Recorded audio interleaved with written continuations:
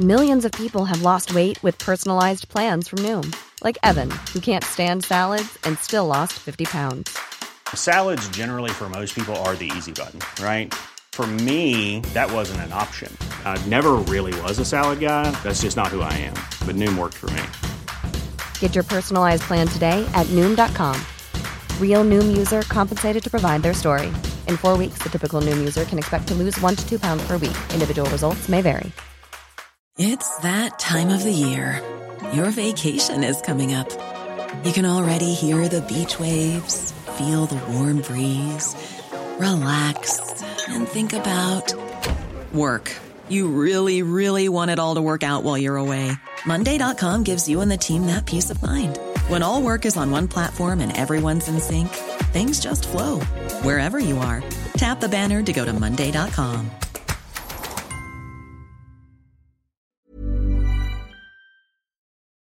Across the UK, online, on DAB, and on your smart speaker. The Independent Republic of Mike Graham on Talk Radio.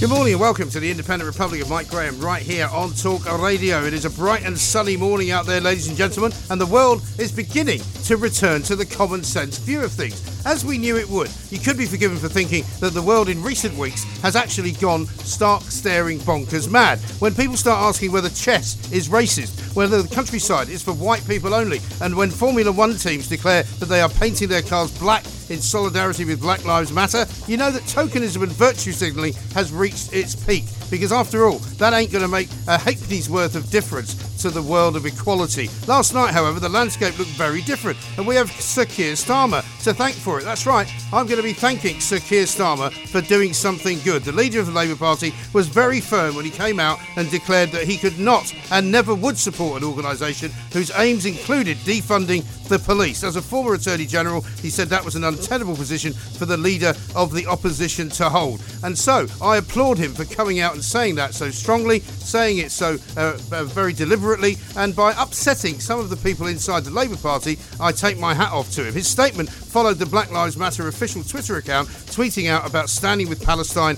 and the illegal occupation of its lands by Israel, an issue which seemed to anyone sensible was clearly beyond the remit of racial equality in the United Kingdom. And as a result, the Premier League, which had previously ordained that all footballers should have Black Lives Matter emblazoned on their backs for every single game, also signalled a retreat by distancing themselves from the organisation while continuing to support their cause. For the BLM anarchists and crypto-communists, the game is up. Ladies and gentlemen, we'll hear from podcaster and journalist Johnny Gould, who has been calling for the football business to show a little backbone all week. 0344 499 1000. That's not all, of course, because coming up later, we've got several treats in store. TV presenter and historian Neil Oliver joins us with his take on why apprenticeships are better than higher education for all of us. And Times columnist and author Matthew Syed will be here to give us his view of where we are now. He's particularly interested in why the taking down of statues does not, in fact, equal equality at all. Plus, it's Prime Minister's Questions in the company of Charlotte Ivers, our political correspondent, where Boris Johnson and Sir Keir Starmer will go head-to-head, no doubt, on the subject of the New Deal, of the investment that Boris Johnson announced yesterday of the £5 billion that he wants to spend to bring this country back to where he believes it should be. 0344 499 1000. You're listening to me, Mike Graham, right here on the fastest growing radio station on the planet. It can only be Talk Radio. Mid-morning with Mike Graham. Talk Radio.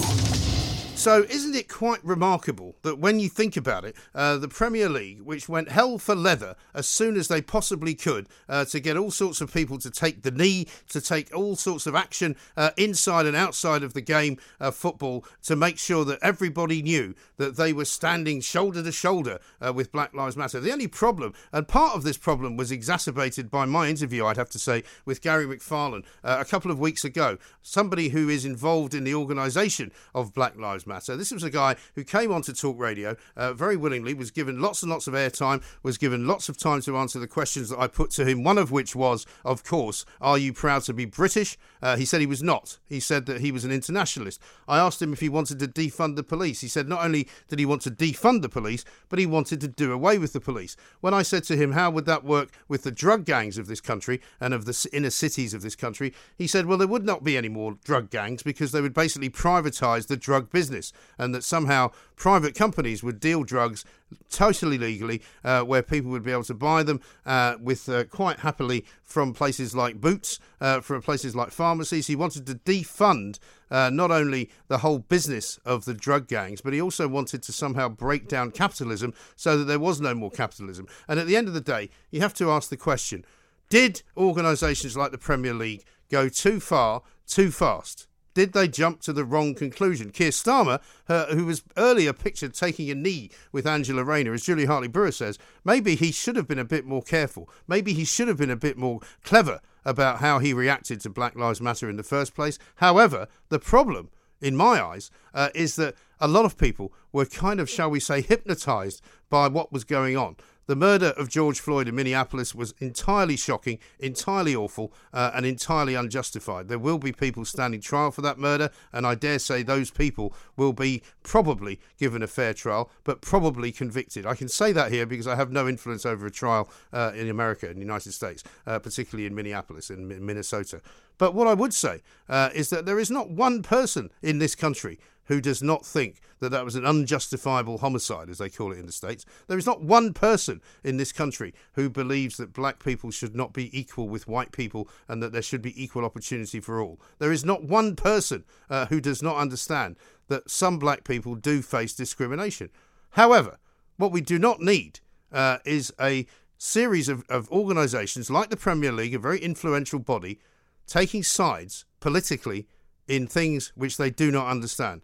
Let us talk now to Johnny Gould, who's a podcaster, a journalist of long standing, a businessman, a man who's done a great many things in his life, but a man who also, like me, was calling out the Premier League and football business for quite some time before they made this reverse ferret. Johnny, very good morning to you. Mike, it's a pleasure to be with you, and thank you for your support. It's like the lunatics have taken over the asylum.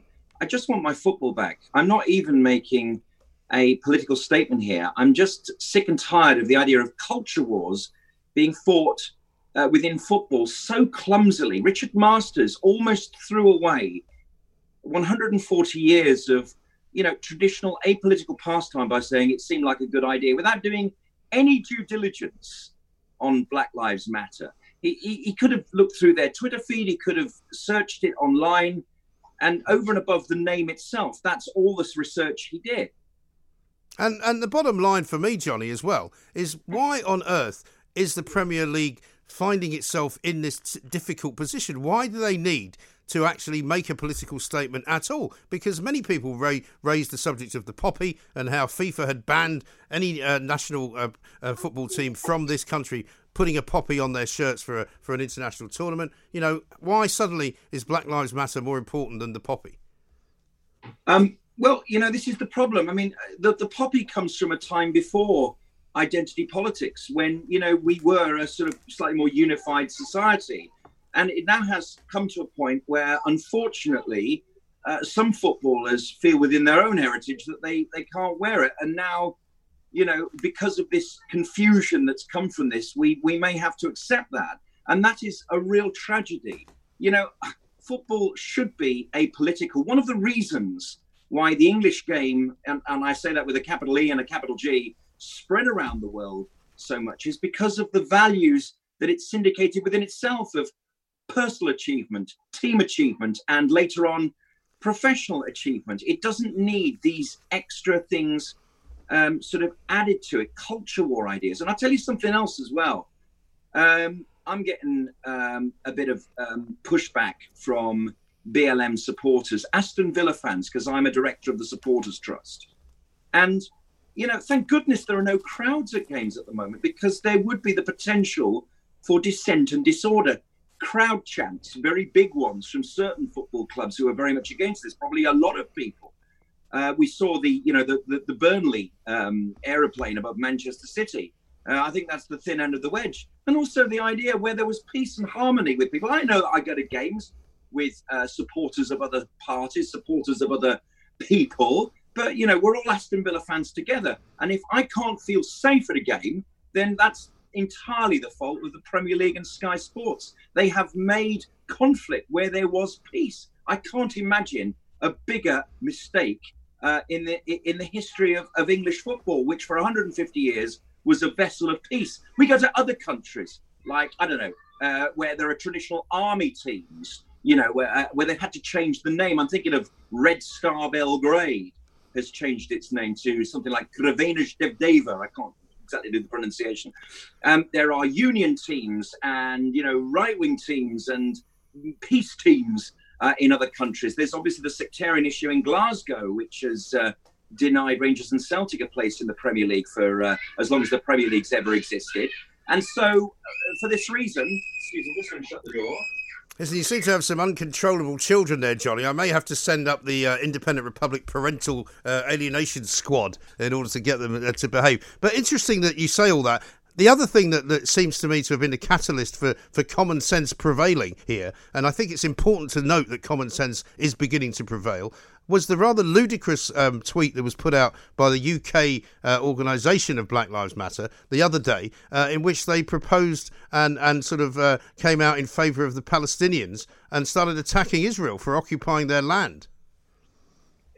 Yeah, I mean, once you start diluting the idea, I think we can all agree that Black Lives Matter, perhaps with a small b and a small l and a small m. Yeah. But when there's mission creep and they're taking sides in a conflict, what has that got to do with, you know, the push for fighting and combating racism and the idea of, you know, making Israel some sort of colonial oppressor when most Jews who live in Israel might be regarded, and I hate doing this because I don't really want to play their game, but they're brown, you know, they're not white. It's, you know, and then you start getting into arguments about anti-Zionism and anti-Semitism. I don't really want to do that here. All I really want to say is that I just want my football back, and I want to live in peace with fellow Villa supporters, fellow Brummies, who I may know don't agree with me on anything politically, but what we all want to see is us stay up at the end of the season. And that's really what football in this country is about, and why it's been such a successful world game for 150 years, part of Britain's soft power. And this soppy generation who are running the game want us to give up the only soft power we really have in this country, which is our Hollywood. Yeah. It's our Premier League. You know, we're so proud of our game around the world. There are dissenters. Obviously, we talk about maybe too much money in the game, that there's only 4 or 5 clubs that can ever win anything. If you look at the semi-final of the FA Cup, you'll see what I mean, as well as the top 4 in the Premier League. But nevertheless, you know, it's a source of great pride. Our players are world famous. Our teams are world famous. And long may that continue. But we must not bring culture wars into our beautiful game, because it will precipitate the end of it. No, of course. And this is the problem, I think, that football has had over the course of time. I mean, I've found myself asking the question, why on earth do we have so many minutes silence whenever there's a reason apparently to have a minute's silence? And it's a kind of, you talk about mission creep, you know, in lots of football games that I've been to recently, and in lots of football games that we've watched on the TV, you know, they're all standing with their heads bowed in the centre circle for some reason or other. Now, some of it might be quite worthy, but an awful lot of it is simply just trying to do the right thing. You know, why don't you just come out on the football pitch and play football? Precisely. And we're seeing at Sky Sports, all the presenters and even the pundits wear a succession of badges that makes them look like Harry Hill or the Crank Kids. Yeah. You know, prefect, health service. Yeah. You know, Black Lives Matter, prostate cancer. Yeah. You know, and then you have this sort of, you know, look. Oh, hang on, I've forgotten my ribbon for, you know, HIV. You know, it's ridiculous. It's totally mad. And where did we get so crazy? You know, first of all, take the badges off because it's bad for the tailoring. Yeah. And secondly, as I say, we have mission creep, we have inflation, badge inflation. And if they want to stop looking like Harry Hill, you know, those sort of anal people are prefect, motorhead, right, Public Image Limited. Right. We all had the badges when we were 15. We're all in our 50s now. Come on, it's ridiculous. And Matt Letizia came out, even Gary Lineker came out and said, I'm not going to retweet this. Right. They could have done the most minuscule of due diligence due diligence on BLM and seen what they were. We have Kick It Out. We have an organization expressly fighting racism in football. Why were they passed? I've just spent 4 or 5 years up till December 2019 in the election under a great deal of pressure fighting, Jeremy Corbyn's Labour Party and their anti-Semitism. It's a very, very unpleasant thing to be sort of othered. And, for the Premier League to create division where there wasn't any, that's the beauty of football. Right. I'll tell you something else we miss now. We miss the Wimbledon Championships.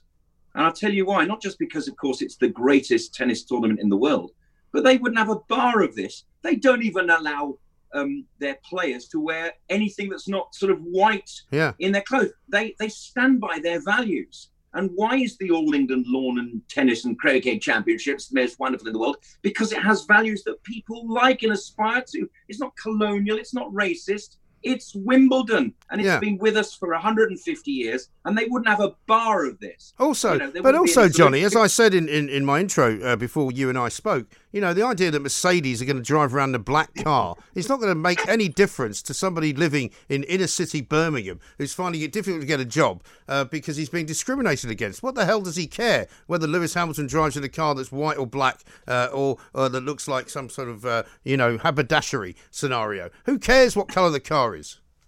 One of the unsaid miseries, I think, for people who truly want to fight racism, like me and like you, Mike, is that this is an establishment stitch-up. This is the most establishment thing that you could do, support BLM, which means nothing will change. It means that whatever hierarchy these people are alleging exists in the world is actually backing your establishment, and bringing you into it. So what kind of solution is that?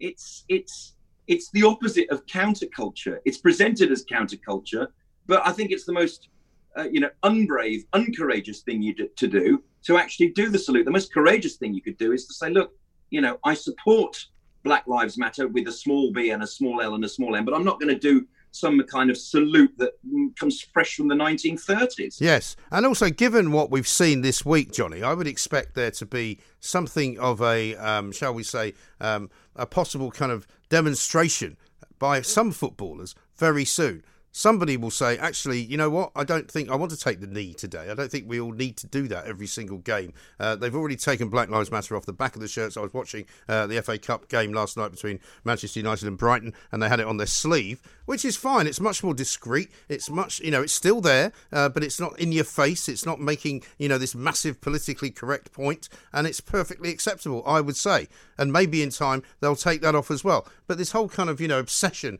with everybody having to take the knee, whether they like it or not, because I'm sure quite a lot of people would be quite happy not to, is nonsense, isn't it? It's scary. The authoritarian idea that we have to perform something or with some kind of heretic, this pursuit of perfection, moving to a newer, higher conscious level of society is scary indeed. I thought we lived in a democracy. I thought the Conservatives won by 80 seats in December 2019. There's power and there's influence, and it's about time, in order to bring the country together, our government says something about this and stops pitting me, who is a man of peace. I just want to support Aston Villa. I want to make that's punishment enough, Johnny, for heaven's sake, isn't it? What's that? Sorry, Mike? It's punishment enough that you have to support Aston Villa. You can't have to take any more. Exactly. If we were so powerful, we'd win every game, wouldn't we? So listen, it seems. I'm very glad to see you happy about this. I'm very happy to see that the world would appear to be sort of returning to some semblance of common sense and normality. And I always predicted that this would be how it would end, because the problem with radical anarchists and the problem with communists and the problem with people who want to tear down the system is that when they do get a little bit of popularity, they're not really very sure what to do with it, and they always screw it up. That's right. And we have a history in this country, a very proud industrial history. You might ask why Glasgow is so sectarian with its football, but Liverpool isn't. Okay. Now you might look at those two cities and think, well, they're comparable in some ways, but they have a very different social history. And you can see it in the football today. Evertonians are, different religions. It's just about family. Sometimes families, they love each other, but one's Liverpool and one's Everton for whatever sort of crazy reason that they have a Merseyside. But the key thing was that there was a union leader on Liverpool docks in the 20s by the name of John Mann, coincidentally. Oh, yeah. That of Lord John Mann, a fighter against anti-Semitism, who observed that, some of the Protestants were getting more favourable jobs than the Catholics on the docks, but unified everyone together and said, we're all part of the same sort of working class. And that 100-year ago bit of social history in Merseyside was explained in Ricky Tomlinson's Who Do You Think You Are, which I always thought was fascinating. And I think it's the kernel of why peace has broken out in Merseyside, and that, that city is not sectarian like Glasgow is with Celtic and Rangers. No, it's absolutely right. Listen, Johnny, great to talk to you. Thanks for coming on. Good to see you as well on our YouTube channel, of course. The Independent Republic of Mike Graham on Talk Radio. Now, over the past few weeks, we've been in conversation with Neil Oliver at this time on a Wednesday, and I, for one, can say that I've very much enjoyed his thoughts and his philosophy. Let's say a very good morning to him right now. Neil, hello, welcome back. Hi, Mike. Thanks for having me on again. No, not at all. Not at all. We have much to do and much to say. I was intrigued by one of your tweets earlier on this week about the whole business of trade and training and why young people, and you said this once before when you were on, that if you want to learn about history, don't bother going to university, buy a book. Tell us about why you think that learning a trade is the way forward. Well, I mean, first of all, I'm a product of the university system in Scotland, and university degrees are valuable. But when it comes to getting into work, there are many ways of getting into work, and university is not going to get someone into work. It's not going to work for every person. It's not even going to work for the majority of people. And work is so important. I think it's one of those four-letter words that it's so complicated for many people in their thinking, but it makes us better people. It's part of becoming a useful person. I'm always saying to our kids, we say to our kids, be useful. It's the most important contribution, and it's the simplest contribution anyone can make. US President Teddy Roosevelt said, by far and away the best prize that life offers is the chance to work hard at work worth doing. And work makes us better people. And it's important to get people into work. And for a lot of people, their intelligence, their innate talents that need to be brought out are physical. They're in their hands and they're in the way that they physically operate. Our intelligence is not just limited to our brains and our heads. It's distributed throughout our bodies.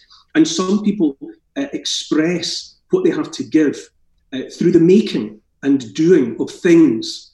And so we've encouraged, getting on for 50% of school leavers to go to university, which I think is a bit much. And I think it would be far more beneficial to many people to raise the status of and the importance of proper full-time apprenticeships of the sort that we used to have. We know that it was fundamental to the building of communities and the maintenance of communities. You look at somewhere like Motherwell, which lived around Ravenscraig, the steel plant there, and thousands of people were pulled into it like oxygen into a fire, and they were given lives. They were given creative and meaningful lives by all of that. My mum worked in a shipyard in the Clyde, back in the 50s, and those yards held communities together.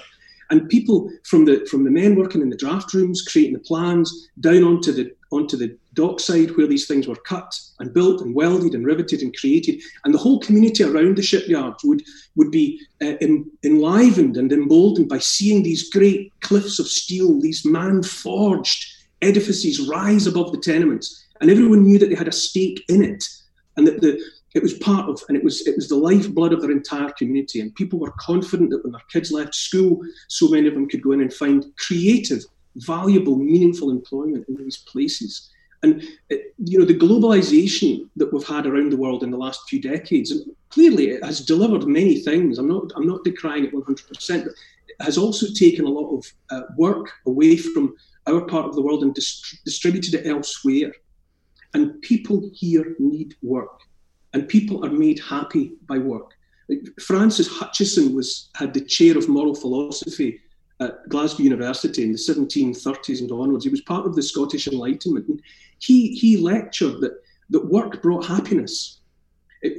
That by working hard to make your own life better and other people's lives better, that the collateral benefit of that was happiness. You made yourself happy, you made other people happy. One of his students was John Witherspoon, who emigrated to North America and became the second president of what is now Princeton University. And he was one of the signatories of the American Declaration of Independence, which has in it the pursuit of happiness. And it comes from Hutcheson teaching that working hard to make the world a better place, working hard to make the world a better place for other people and not just yourself, is the route to happiness. And look at the world that we have at the moment. You know, so many people, we're nudging towards concepts like universal basic income, where people would be at home receiving a certain amount of money, but not working. And it's important to give people the wherewithal to survive. Of course it is, but people are made happy by work. You know, work is a wonderful thing. It has been working creatively and constructively and contributing in that way has made our communities, and we need to bring work back into the communities. And for so many people, for so many young men and women, it's the work of the hands, and it's those skills which are every bit as valid and important and glorious in many ways as anything that you might achieve through a university degree. Well, indeed, and you might even say as well that the production of something tangible, which you get at the end of whether it's a day's work or a month's work or a year's work. You know, I once lived on the Clyde down in Glasgow Harbour, and I was opposite the BAE shipyards, which I know are much smaller than they used to be. But they were building, I think, an aircraft carrier or something like that, which was eventually launched into the Clyde. And I would walk down with my children, who were very small in those days, down the side of the river and watch as it got bigger every single day until eventually they did launch it into the river. And we all stood and watched them launching it into the river because it was a great achievement. And I felt part of it, even though I had done absolutely nothing at all to create that. And I think you're right, because I think the problem, for example, that we have in London is that we have an entire class of people in London who make nothing. They work, but they don't create anything. They just kind of go to an office, they sign a couple of emails, they send some social media out, but they don't actually create anything. And I think that's a problem. There's nothing like being part of a creative process. And, you know, some people work in a solitary way, artists or novelists and can create something. But even at that, they still need input from others in order to get their work out there. But for so many people, being a contributory part of an enterprise, like a ship, and I'm not saying, of course, I'm using that only to illustrate a point. I'm not saying we necessarily need to go back into the past. You know, maybe the future lies in other industries, but there is no doubting that as you described, that spiritual uplift that used to come for people, knowing that they were part of making something grander and bigger than they would ever be on their own. You know, my mum and dad, our family legend is that my mum and dad were both babies in prams on opposite sides of the Clyde when they were about 1 year old, and their two families brought them to the riverside to watch the launch of the Queen Mary, right, which was one of the ships that came out of John Brown's. Before the Mary and the Lizzie were built in John Brown's, and then the QE2, Q4. But they were on the riverside, and amongst throngs of thousands and thousands of people, the whole communities of Renfrew and Glasgow would converge on the Clyde to watch this creation that was their own. You know, this creation that they had watched grow and rise above the tenements, and it brought people together. And people knew that their children could go in and be given meaningful employment, and to know that in life that there was a ship on the ocean, a great liner or a warship that was out there, and you had been part of the creative process and the building process. That lifts people up.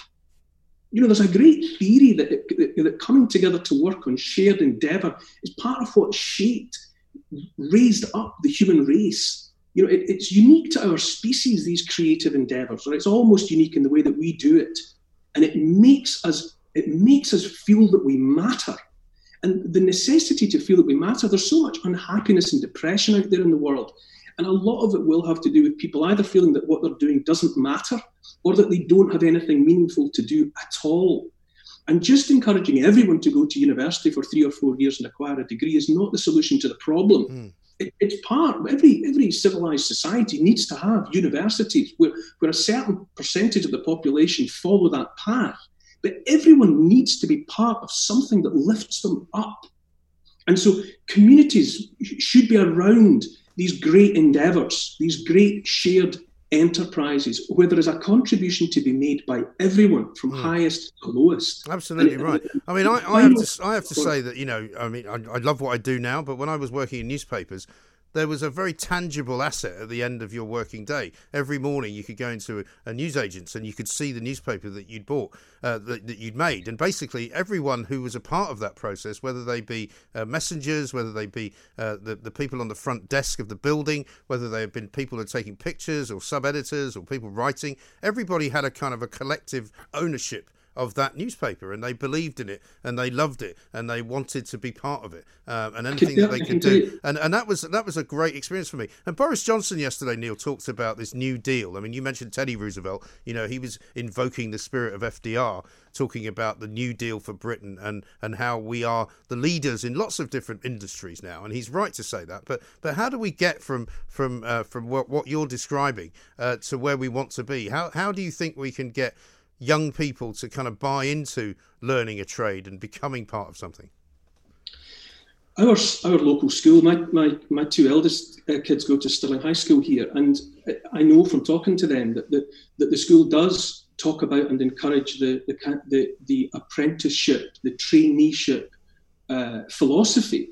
So it is there, which is a wonderful thing. And I think, in answer to your question, I think it's so important to reinvest with dignity, to rehabilitate the idea of working in a trade and becoming skilled. And what a wonderful word. People used to talk about being skilled. That's a fantastic expression of intelligence, to have the hands that can do things. And if everyone just thinks that the only way in which you can become, that you can raise yourself up is through a university degree, then that's not enough. You also have to remind people, you're not making anything up. It's not an untruth. You're not selling people snake oil. Being trained and having skills with your hand, being able to express outside of your imagination, to bring something to fruition is an aspiration almost like no other.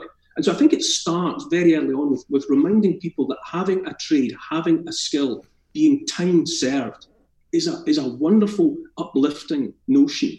And it also, the second part of the answer to your question would be clearly because of, as I mentioned, the globalization that has scattered so many jobs out into the wider world. We need to bring them back. And so we need governments and other people to tell us what are the emergent industries that people could be pulled into and become a part of. So that I would look forward to a time when people weren't just being excited about the idea of getting to university, but that people would be thrilled and excited about the opportunity to get into, building cars, building ships, making steel, creating all of the scaffolding that holds up our civilization. And it makes us better people. Busy people. There's all these adages about, if you've got something you need done, you give it to the busiest person in the room. The most industrious, the most conscientious people are the people that you want to be standing closest to. My father-in-law he trained as a colliery engineer. He was in the pits to begin with, and then he became a rotating machinery engineer, and he worked in the oil industry. And a more physically clever human being you've never seen in your life than my father-in-law. He's one of these guys that could be taken out into the African desert to a tank that was abandoned after the Second World War, and with a bit of time and right tools, he could get it going again. Right. He's one of those, and I stand beside him with my university degree, and I watch him do things, and the cleverness, the intelligence that is made manifest by what he is able to do with his hands makes me want to curl up into a ball. I feel so lesser beside what he is able to do. Yes. And in many ways, I would want for my children, just as I would want them to go and maybe excel with an English degree or to become a doctor, I would be just as thrilled, at least as thrilled, if one of them in 20 years' time, if I was able to stand beside them and watch them do something with their hands. Yes. Well, it's interesting because my two older children are very different. My daughter works in the media. She's currently living in Dubai, working for an American TV company. My son lives in California and had no interest in higher education, but he can fix a car. Now, which one of those two people is more useful to me when I see him? He is, in a way, and I don't mean that in any way, because I don't have to choose between them. But, I'm very, very proud of the fact that he has kind of eschewed the modern idea of going to university and getting some kind of degree. And he's actually more of a kind of artisan, and he loves it. And he's actually very happy with his life. He doesn't feel stress. He doesn't really want for anything. He doesn't. He lives on a relatively small amount of money, and he's very happy. Happiness, heavens above. I mean, happiness is elusive. People have been given over the last number of years the wrong idea about what happiness actually is. But happiness is not made of money, as we know. But you mentioned that you trained and worked a journalist, a reporter. Now, I got my degree, but then I had an archaeology degree, which, let me tell you, is not instantly applicable to getting a lot of jobs. And I worked as an archaeologist for a couple of years, and then I realised that I wasn't moving forwards. And so I retrained. I joined a local paper, the Dumfriesshire Newspapers Group down in Annan, and I was given a 3-year indenture. God bless the editor that gave me that opportunity. And I was trained on the job. I was sent away to Napier College, as it was then, for about 6 weeks, where we did some of the technical training. But I learned on the job. And the skills that I acquired, shorthand and typing, the necessity to communicate with people, to very quickly understand a situation and turn it into a few hundred words of copy that would make sense to any interested reader.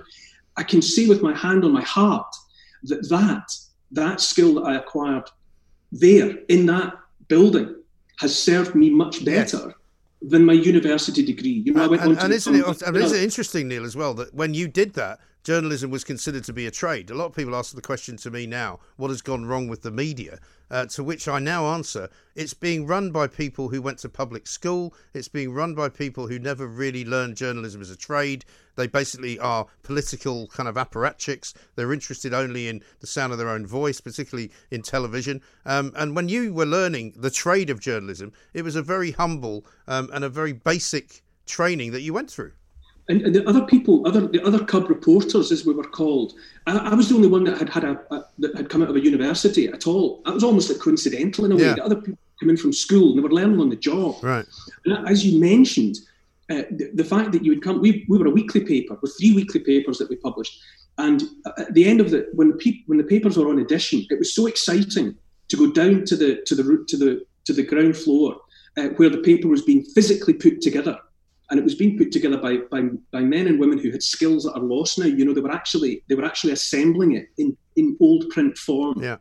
And to go down into that environment and see your story, which you had written on a screen, rendered into type, and to be assembled onto a page, maybe with your byline on it, and then to see the presses go and the paper to be produced. And then suddenly you had a finished object that you knew was going to go. And it was our papers. It was small circulation, but it was dearly loved. The papers were dearly loved by the local community. And knowing that you had been, and so there were photographers, there were the typesetters, there were the printers, there were the people in the front desk taking the inquiries, putting the calls through. There were the editors, the subs. There was a whole team of people, without any one of whom the finished product simply wouldn't have appeared. And we regarded it as a trade. It was very much the trade of journalism, because ultimately you were making something. There was a product that everybody had in mind. And some of it was, to watch the guys that assembled the print and who made the pages come together was a thrill. Yeah. It was an absolute thrill to watch it, because, they were so deft and they were so creative in what they were doing. And then all together we could share in the great piles of papers that went out to be sent out to the newsagents. And you thought, yes, that week has achieved something. We've done it again. Absolutely right. I mean, my father trained as an artist at Glasgow School of Art, but he also was a lithographer. He was a calligrapher. He could actually write with his hand, with his free hand, in Times Roman, and he could draw maps, which were, drawn by hand, which everybody can now do on an iMac. But, it was an incredible gift that he had. And And that's all been lost now, hasn't it? I think there's something that people have begun to, or they have overlooked. I mentioned that your intelligence is not just in your brain; it's distributed through your body via your spinal column. It's there in your. Some of it is there in your hands. And when you take the raw material of a person, and many people have that potential, but you channel their ability. There's the old word meek that we have. The meek shall inherit the earth. And the people in our civilization, I think of meek as meaning that you're soft and gentle and a bit weak.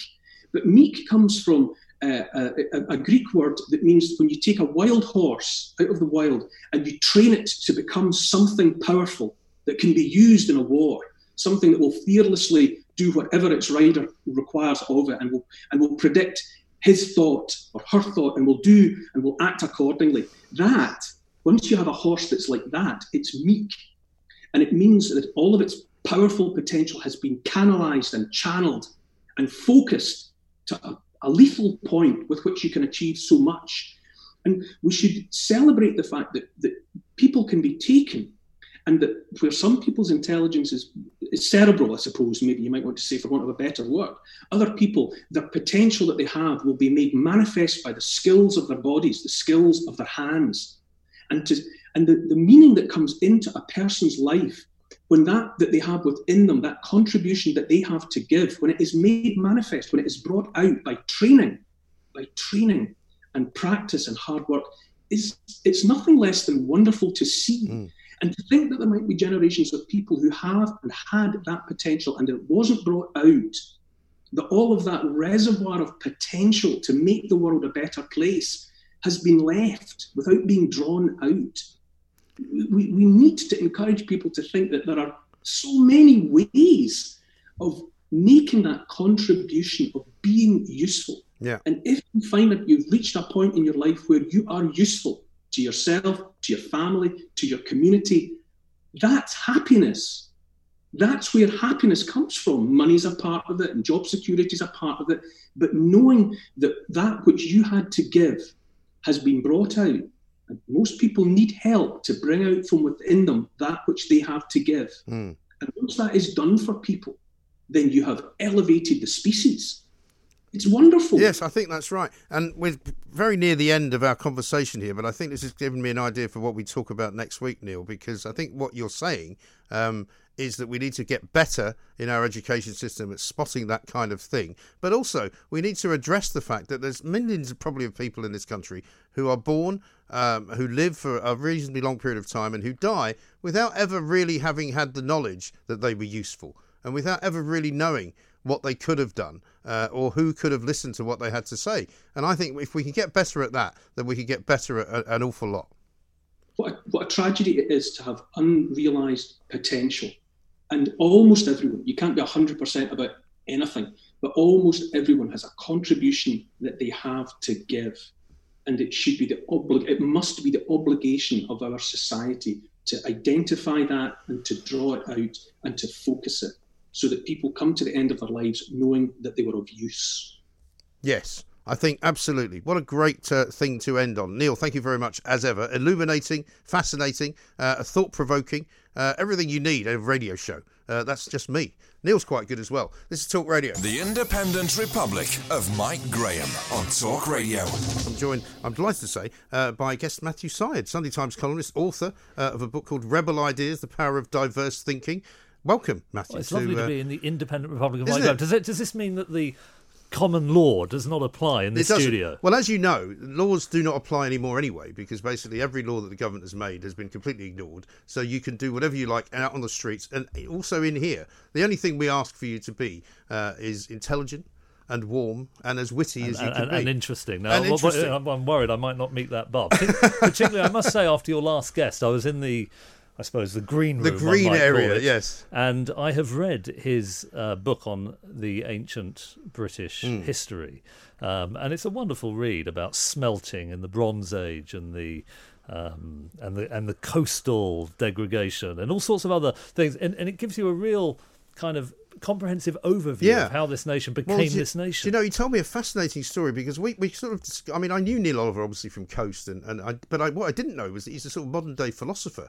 I didn't know that. He has these incredible sort of thought processes, and he talked to us about, say, for example, the tin mines of Cornwall. Right. And we got into the whole conversation about the sword and the stone, and there was a time when you made basically metal by pouring it into a sort of a tin cask, if you like, and copper was made that way, and that was how Cornwall became part of this whole kind of methodology of making metal. And he said that if you had seen somebody sticking something into a stone which actually was making a sword, and then you pulled the sword out, you could see how someone would think that was magical. Well, absolutely. And some of the technologies, I mean, I can't remember the precise nuances of the book, but there was something called the beaker culture that came in. He writes very lyrically about the sword in the stone phenomenon. But one of the things that's interesting about Britain is that we were quite innovative through our history. And obviously, I think this culminated in the Industrial Revolution. This is much later in the 18th and 19th centuries. But that's the most significant single economic event the world has ever known. Economic growth was basically 0.01 of 1% for many thousands of years. After the Industrial Revolution, we have quadrupled. I think we quadrupled global GDP within 20 or 30 years. That happened in the British Midlands before, as it were, trundling out across Europe. Yes. And I think the kind of culture we had back then of trialing and entrepreneurship, James Watt and Thomas Newcomen, I'd like to see more of that today. I think well, I mean, we'll come back to Boris Johnson's speech yesterday, because he's kind of trying to say that, perhaps not as well as he could have said it. I mean, slightly clumsily and without very much detail, I think we probably all agreed yesterday. But let's start, first of all, though, with your column this weekend in the Sunday Times about statues and about the whole kind of... Because it's interesting, because we go back to that same period, I suppose, when an awful lot of these statues were put up. And I'm thankful that we seem to have passed the kind of slightly peak madness stage where people were just running around Britain trying to find statues to pull down. That seems to have passed. I mean, it's funny you should say that. So the reason I wrote that column in the Sunday Times is I live in Richmond in southwest London, about 80 yards from Richmond Bridge, and right by Richmond Bridge there is a bust of Bernardo O'Higgins, who is not terribly well known. No. But he was a liberator of Chile who lived in Richmond. Okay, it's a great name. It's a great name. And I was sat on the bench next to it, having a cup of tea.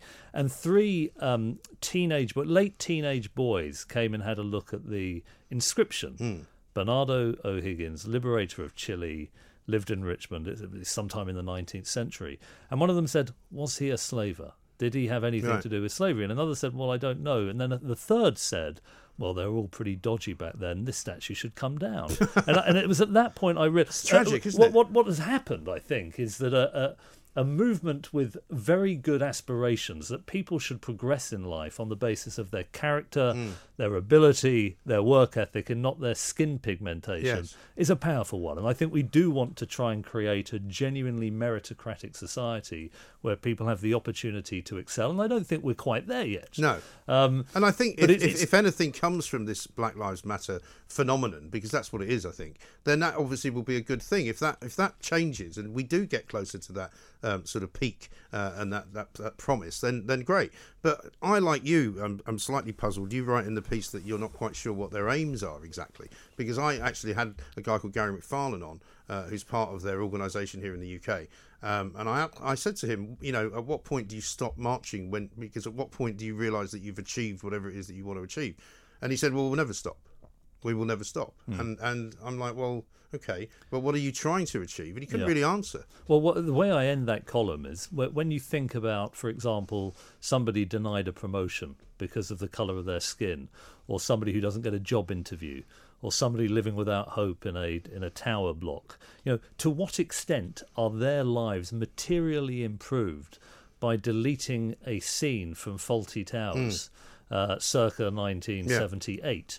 And if the answer is not at all, then the energy, the righteous energy, should be directed towards those substantive changes to the law, to institutional structure that can make a difference. Otherwise, it just becomes a kind of symbolism. Exactly. And I don't like that at all. And I think it would be a great waste and squandering of this of this great energy that has built up. And I think that would be a tremendous opportunity missed. Yes, but I think, unfortunately and tragically, the bulk of any movement is made up of followers rather than leaders. And I think the people who follow are rather like those three teenagers that you heard talking about a statue which they knew nothing about. And you would have thought in this day and age that one of them would have gotten their iPhone and just Googled him to see who he was. Yeah, because, quite. I mean, that is actually one of the easiest things that you can now do. When, for example, Tower Hamlets Council moved some guy called Milligan from East India Dock, I said, well, surely he's there. Yes, he was connected to the slave trade. He had some kind of plantation in Jamaica, but he also created Docklands, effectively, and that's why there was a statue to him. I'd never heard of him. I didn't know who he was. I don't know why he was there, but I assume he was significant. Yeah. So therefore you have a statue built to you at that time because you're significant. And why get rid of that when actually you could look at it, learn from it, find out what it was that he did, find out what it was that you didn't like that he did, and then move on. And one of the things about the really successful political movements is they tend to mobilise what you might call moderate opinion. I mean, that was Martin Luther King's genius in the 1960s, those peaceful protests, the overreaction of some of the police forces in the South, the dawning realisation that even in the metropolitan cities of the North there had been terrible discrimination in housing, in employment, very easy to identify once you put your finger on it. That began to mobilise public opinion. I also think that, Lyndon Johnson went much further than I think Congress would have imagined possible, even a year earlier when he signed into law the 1964 Civil Rights Act, then, of course, the 1965 Voting Rights Acts. And that was because he could see that the Democratic Party needed that middle opinion. And I worry that this movement is beginning to alienate that opinion. Yes. Tell you one of the other things, you'll have seen this, is that obviously the demographic on Twitter is not representative of the wider population. It's tempting to think that it is. It's very tempting. Yeah. This happens in politics. It happens in sports journalism a lot, by the way, where people will go and have a look on Twitter and what people are and then you begin to think, well, I'll write a column in line with what Twitter. But Twitter, if you, I often try to think of it this way, it's like the amygdala, that part of the brain that slightly overreacts to stuff. Right. The one that the fight, flight, freeze response. Yes. And I think Twitter's like the nation's amygdala, and it's much better to take a step back and use the prefrontal cortex. Right. Which, of course, is complete anathema to Twitter because that's not what you're supposed to do. Exactly. You're supposed to react immediately and with some vigour and preferably with a lot of anger. Well, and I mean, just to use a few examples from sport. So one of the things that I've found very interesting is there will be an allegation against a particular public figure. So it might be Sam Allardyce, front page of the Telegraph. He has been promising to go and do speeches in the Middle East in defiance of his contract. Right. Twitter immediately will say, resign, be sacked, get rid of this. Well, that's crook. the only thing they know what to do. And then, of course, you say, well, what about due process? Right. What about this person's right of reply? What about the possibility that these are edited highlights? Yeah, well, how about you actually read the story in full before you react to it? Well, quite. The same happened with Lord Treesman and David Moyes, and fast-forwarding to Mark Sampson. Yeah. And just asking Twitter to take a step back. In each of these cases, people have complained at me personally that because I defended Mark Sampson, who had been accused of racism. I hate racism, but I also think that he should have an opportunity to defend his name with an independent tribunal, not mob rule. Right. Well, you're defending a racist. But of course you're not defending a racist. Yeah. You're defending due process. Right. But also there's this other ridiculous kind of comparison business that seems to go on in Twitter all the time, where they say, well, if you think that, what about this? Well, why do you not say to condemn this man if you're condemning this guy? Or if you're allowing this man off what he did, why are you condemning the other guy that you wrote about last week? There seems to be no logic to it at all. And I mean, I don't think the answer is to shut down Twitter or to tell people not to use social media, because it's a fascinating kind of addition to me, anyway, to what we do in the media. I don't think I'd want to be on it if I wasn't in the media, because it would be just too ridiculous. But, it is remarkable how we have given opinion to people who, and I dare say this will not be welcomed by some of the people I'm listening to, who are listening to us, who shouldn't actually have an opinion, because they haven't thought about that opinion. And it's dangerous if you give an opinion without thinking about it. But what one hoped would happen with Twitter is it would lead to a higher flow of information. So if you imagine 40 years ago, most people consumed the news through the BBC, which has a monolithic view of the world, or certainly did then, to a certain extent does now, and at most one newspaper. Yeah. So they really were not surrounded by opinions that contradicted their own worldview. One hoped that the internet would lead to a situation where people would be able to hear the views and perspectives of others and therefore come to more nuanced and complex views of their own. What I think has happened is it has metastasized into different echo chambers where people are prepared to retweet those with whom they have a tribal or ideological allegiance. Yes, and with whom they agree on everything. Right, and then instantly repudiate other people without actually looking at the evidence that the other person is seeking to corroborate their opinion. And so you get this, it's almost like the repelling of alternative views. And I think it would be a really progressive thing if people on Twitter were prepared to give those with whom they disagree the benefit of the doubt, to read what they're saying, look at the evidence of what they're saying, and who knows, come to some kind of a rapprochement with them. Absolutely. We're going to take a little break in a moment, but I'll just tell you this little story. I was in newspapers for a long time before I went into radio, and when I was in newspapers before social media, it was still more or less the main sort of source of information that people got. And there was no internet. You couldn't check what was happening in Japan at 3:00 in the afternoon. And funnily enough, my 13-year-old son and I watched, this will make you laugh, Mr. Blandings Builds His Dream House, which is an old Cary Grant movie, right, from the 40s. Yes, right. And at one point, he wakes up in the morning in his apartment in New York, and he goes to the front door in his dressing gown, and he gets the newspaper. And I said to my son, I said, at that moment, this is when he finds out what happened yesterday. And before that, he didn't know what happened yesterday. Yeah. And he looked at me like, he said, what? I said, you can't imagine that was the only means of finding out what was going on. Because even then, there wasn't really television. And I think that we do have this overload now. And when I was in newspapers, we were kind of the filter. And some people might have said, well, we were the wrong kind of filter, and why should I be the filter? Why should I be telling you what you need to know about? But that was our job. And now there is no filter, so nobody really knows. It takes us into fake news. It takes us into the wrong kind of news, the wrong kind of opinion, and it's very dangerous. And it's actually quite a deep problem because if you think about it, even a scientist, we should know this more post-COVID, takes other scientists' outputs as inputs for their deliberation. In other words, information is underpinned by a very complicated social structure of trust. Yeah. If you don't trust anybody, we can't check things from first principles, like nuclear fission or macroeconomic policy. Right. We trust people, we read what they say, and we take their outputs as inputs for what we think about the world. When that trust begins to break down, and I think we're in danger of that at the moment. Well, people have never mistrusted the media more, I don't think. Right, but not just the media. I think there is now a certain mistrust of science itself. Conspiracy theories are appearing much more on the internet than we've always had a predisposition to buy into conspiracy theories as a species, but I think that's happening more and more. And I do think that, this is obviously a very big question, but repairing some level of trust within society is important, not just for the media, not just important for democratic politics, but for science itself. Yes, I think that's right. We've been talking about sort of information and misinformation, and talking of sport and linking all of that. It's interesting, is it not, to see the reaction of the Premier League? We're going to be watching Keir Starmer later on with Boris Johnson. So Keir Starmer, I think, has done everybody a favour by delineating the difference between Black Lives Matter as an organisation and Black Lives Matter as a sort of a moment, as he described it. I thought that was interesting, because it now means that you can say the moment may have passed. But the Premier League, who were very hasty in sort of embracing Black Lives Matter as an organisation, have also now had to distance themselves from it. And it does prove, does it not, that sport and politics really doesn't mix terribly well. I was worried when I looked at the Black Lives Matter UK website, and it talked about such things as dismantling capitalism. Yes.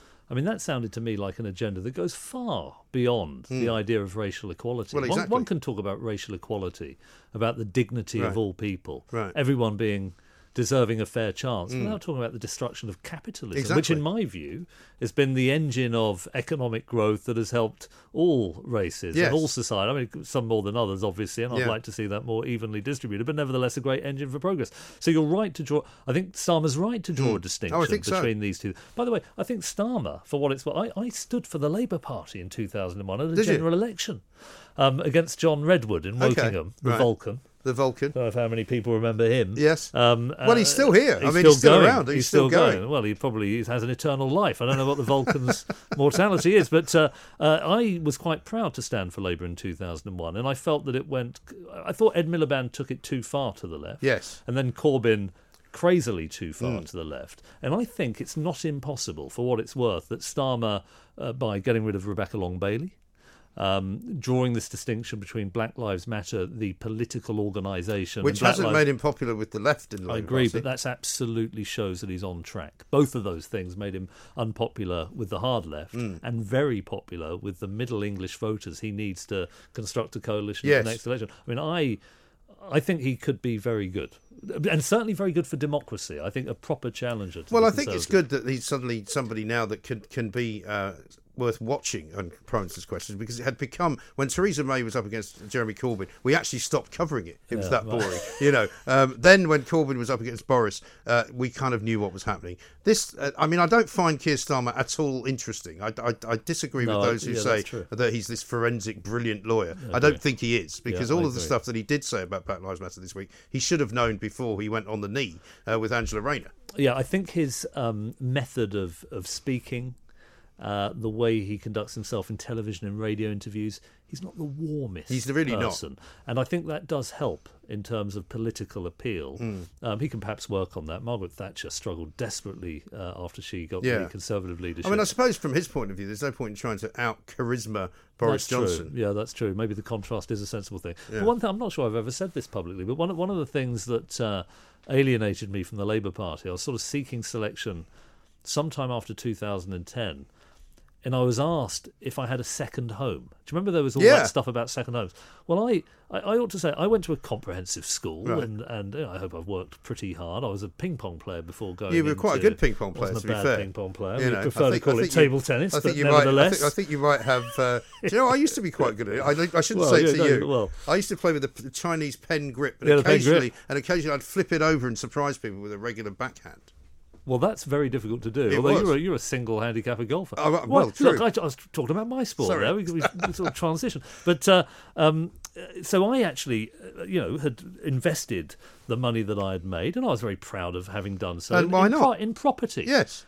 So I mentioned that I had not just a second property, but more than that. And I was told, well, you better keep that quiet, because you will never win a selection, That's a parliamentary selection for the Labour Party. And I got home and I told my wife, who also went to a comprehensive school, worked very hard, went to Oxford and has been successful.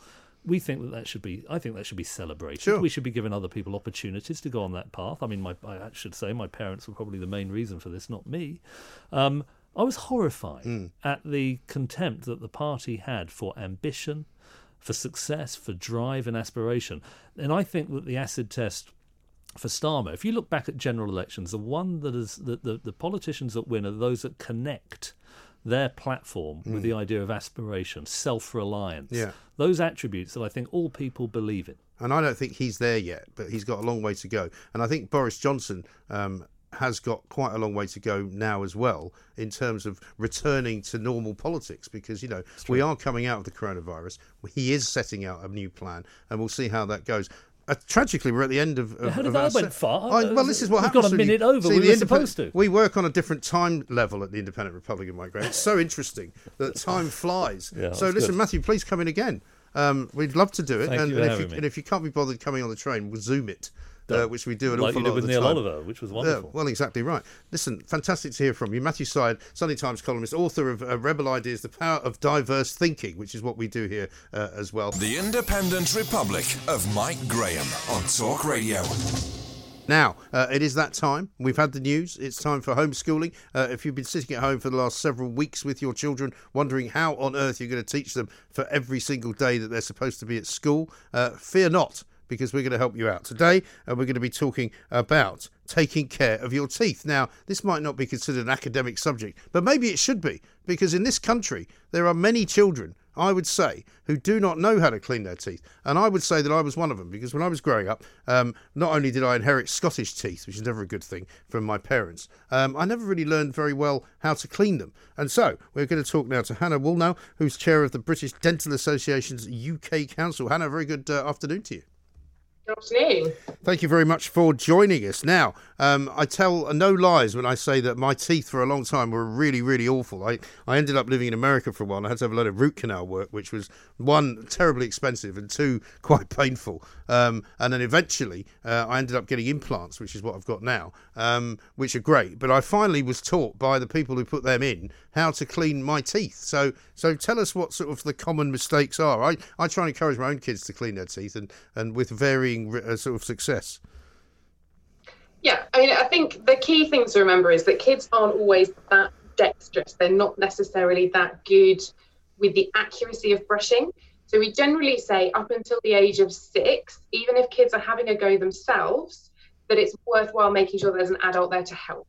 So if they are missing anywhere, that's then being picked up by the adult that's helping them, and they can go around and get the other bits. One of the really important things, sorry. No, go on, carry on. I was going to say, the most important thing when you're brushing your own teeth is to watch yourself do it in the mirror. That's a really helpful tip. Don't walk around the bathroom thinking about other things. Concentrate on what you're doing and watch yourself in the mirror to make sure that you don't miss any bits, because it's quite easy, if you're not thinking about it, just to skip over a bit of your mouth and miss some plaque. Right. And I've been given a little prop here, which is apparently a bamboo toothbrush. Excellent, very good for the environment. Very good for the environment, so that's why I'm not going to use it, because I have an electric one, which I find to be much better. Do you prefer electric toothbrushes? Does it matter? Electric toothbrushes are more efficient at removing plaque. So there's done lots of trials about what's the best type of toothbrush. If you use a manual toothbrush well, you can clean your teeth really well.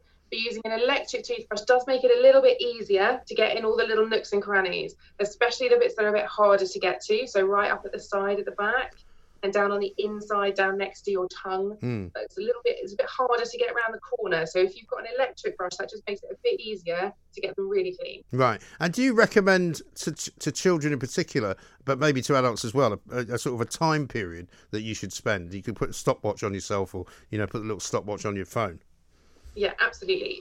So 2 minutes is the sort of minimum time that you'd want to brush your teeth properly. Right. So a lot of electric toothbrushes will have a timer on them. So it beeps after 2 minutes. So you don't stop until it beeps. So then you know that you spent enough time doing it. Equally, if you don't have an electric toothbrush, you can use any timer. You can get little egg timers at the pharmacy that do 2 minutes, specifically for toothbrushes.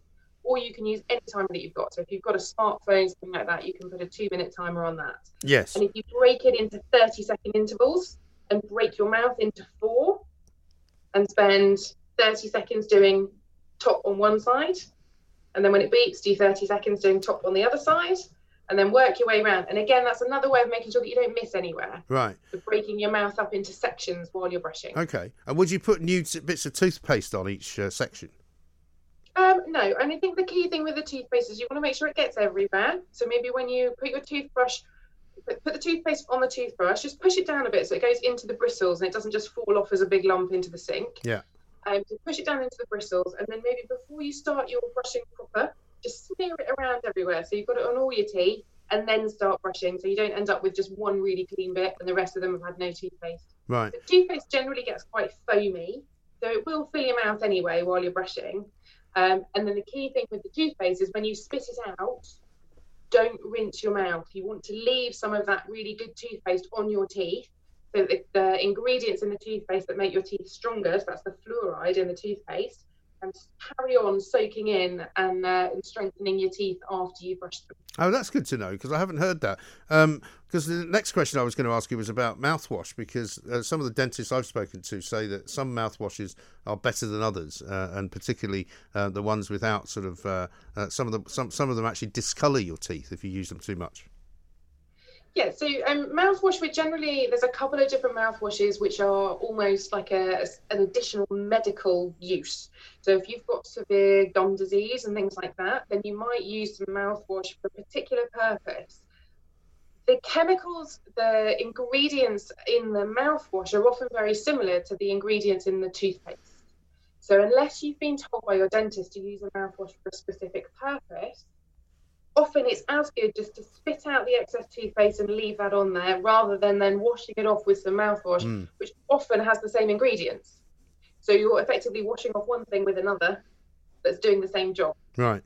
If your dentist has told you that you need to use a specific mouthwash for a specific reason, then that could be, as I say, if you've got a gum infection that needs specific chemicals that aren't in your regular toothpaste, then do follow your dentist's instructions. Yes. And is it always a problem if, for example, you see a little bit of blood, if there is some blood coming from your gums? Yeah, so bleeding gums indicate that your gum health isn't very good. So it means that you're leaving the plaque bacteria behind and it's irritating your gums. So your brushing isn't getting off everything. You leave that there. It's like leaving dirt in a wound. So if you cut your finger and you didn't get it really clean, it can't heal up and you get infection there and it gets sore and will bleed. So it's the same with your gums. If you're not getting them clean enough, they're just a little bit irritated all the time. And then when you do brush them, they bleed. A lot of people think when there's bleeding and they're brushing that they're hurting themselves and they stop brushing. Now that's the worst thing you can do, because the only way to make your gums healthier is to brush them more. So not harder, but really, really gently and really, really thoroughly. And if you do that twice a day, every day really well, after a week or two, there shouldn't be any bleeding left because the gums will be healthier. As I say, it's like cleaning out that wound. First few days it's really sore and it might bleed, but over time, because it's nice and clean, the body can then heal it and it gets better. Okay. And how long would you say you should use a toothbrush for? I mean, like if I did use one of these rather than the electric one, because with the electric one I tend to change the head about once a month. How often would you change a regular toothbrush? I mean, you wouldn't want to leave it more than 3 months. Because they do start to break down. So it depends on how hard you use your toothbrush. You shouldn't be one of these people, ideally, that flattens all the toothbrush bristles. If you're somebody that after 3 months their toothbrush looks like it's been run over, you're brushing too hard. So be more gentle with your toothbrushing. So, I mean, ideally you want to change it 3 monthly max. Make sure you keep it nice and clean. Yeah. There are some devices that you can use for cleaning toothbrushes, like UV lights and things like that. Some people even put them in the dishwasher. You need to be careful that you don't melt it. But you can clean them in between, or you can leave them in some mouthwash if you're worried about it being clean enough. But I would say 3 months between changing the toothbrush bristles, or if it starts to look like it's deteriorating. So as I say, if it does look like it's been run over by a truck. Okay. And finally, one of the things that I found very helpful when I sort of learned properly how to look after them was a water pick, which I've now got as well, which is like a sort of a jet stream of water that you can fire around your mouth a couple of times a day, which really does help to kind of keep it fresh, I find. Yeah, so ideally everybody should be cleaning between their teeth every day as well as brushing them. So that's using floss or interdental brushes, things like that, between the teeth, and that gets out bits of food and things that are stuck in place. The other thing you can use is a water pick, which basically does the same job, but rather than putting something physically between the teeth, it sprays a jet of water which pushes the food and the plaque and things out from between the teeth. So you need to be using something once you've got lots of adult teeth. Baby teeth is a little bit trickier to get between them because they're quite small. So brushing normally is okay, just brushing for baby teeth. Once you start to get lots of adult teeth, you want to be brushing and cleaning in between them as well. Right. So floss, incidental brushes, or a water pick. Now, final question. You're the chair of the British Dental Association. I know there are some families, in particularly sort of busy parts of the country, who are finding it quite difficult to find a dentist, certainly an NHS dentist. Have they got the right to a dentist? Because it's always been a bit unclear to me whether you actually can insist that you are allowed onto a dental list. So dental practices, it's a tricky situation because dental practices are small independent businesses. They're not like hospitals or, some GPs practices and things get, public funding in addition to their own business. Dental practices are run slightly differently like that. So they will have a limited contract. So they will be told every year you can provide this much dentistry. Now, once you've seen that many patients and you've done that much dentistry, you won't get paid to do any more. So it is tricky. In an ideal world, the government would be funding enough dental practices to see every single person in the population. Unfortunately, at the moment, they are not doing that. Right. There are certain areas of the country where there is a real access issue. People are really struggling to find a dentist. And in some areas of the country, it's absolutely fine, and they're able to find a dentist really easily by Googling, looking on NHS Choices website. Places like that will have information about where you can find a dentist. But there are hotspots in the country where it is really, really hard, and it's just because they're either difficult to recruit to, so the dental practices struggle to get dentists to work there to see the patients, or there's simply not enough funding in the area to be able to treat all the patients that want to be seen on the NHS. It's a tricky situation. Sure. Hannah, thank you very much indeed. Hannah Woolnough, Chair of the British Dental Association. Now you know how to clean your teeth. I expect you to do so with alacrity. Talk Radio. Across the UK, online, on DAB and on your smart speaker. The Independent Republic of Mike Graham on Talk Radio. If you enjoyed that, be sure to catch the whole show 10 till 1, Monday to Friday on Talk Radio via DAB, online or via the Talk Radio app. And if you have an opinion on the stories we cover, we'd love to hear from you. Call us on 0344 499 1000 or tweet at Talk Radio during the show to have your say. Mid-morning with Mike Graham. Talk Radio.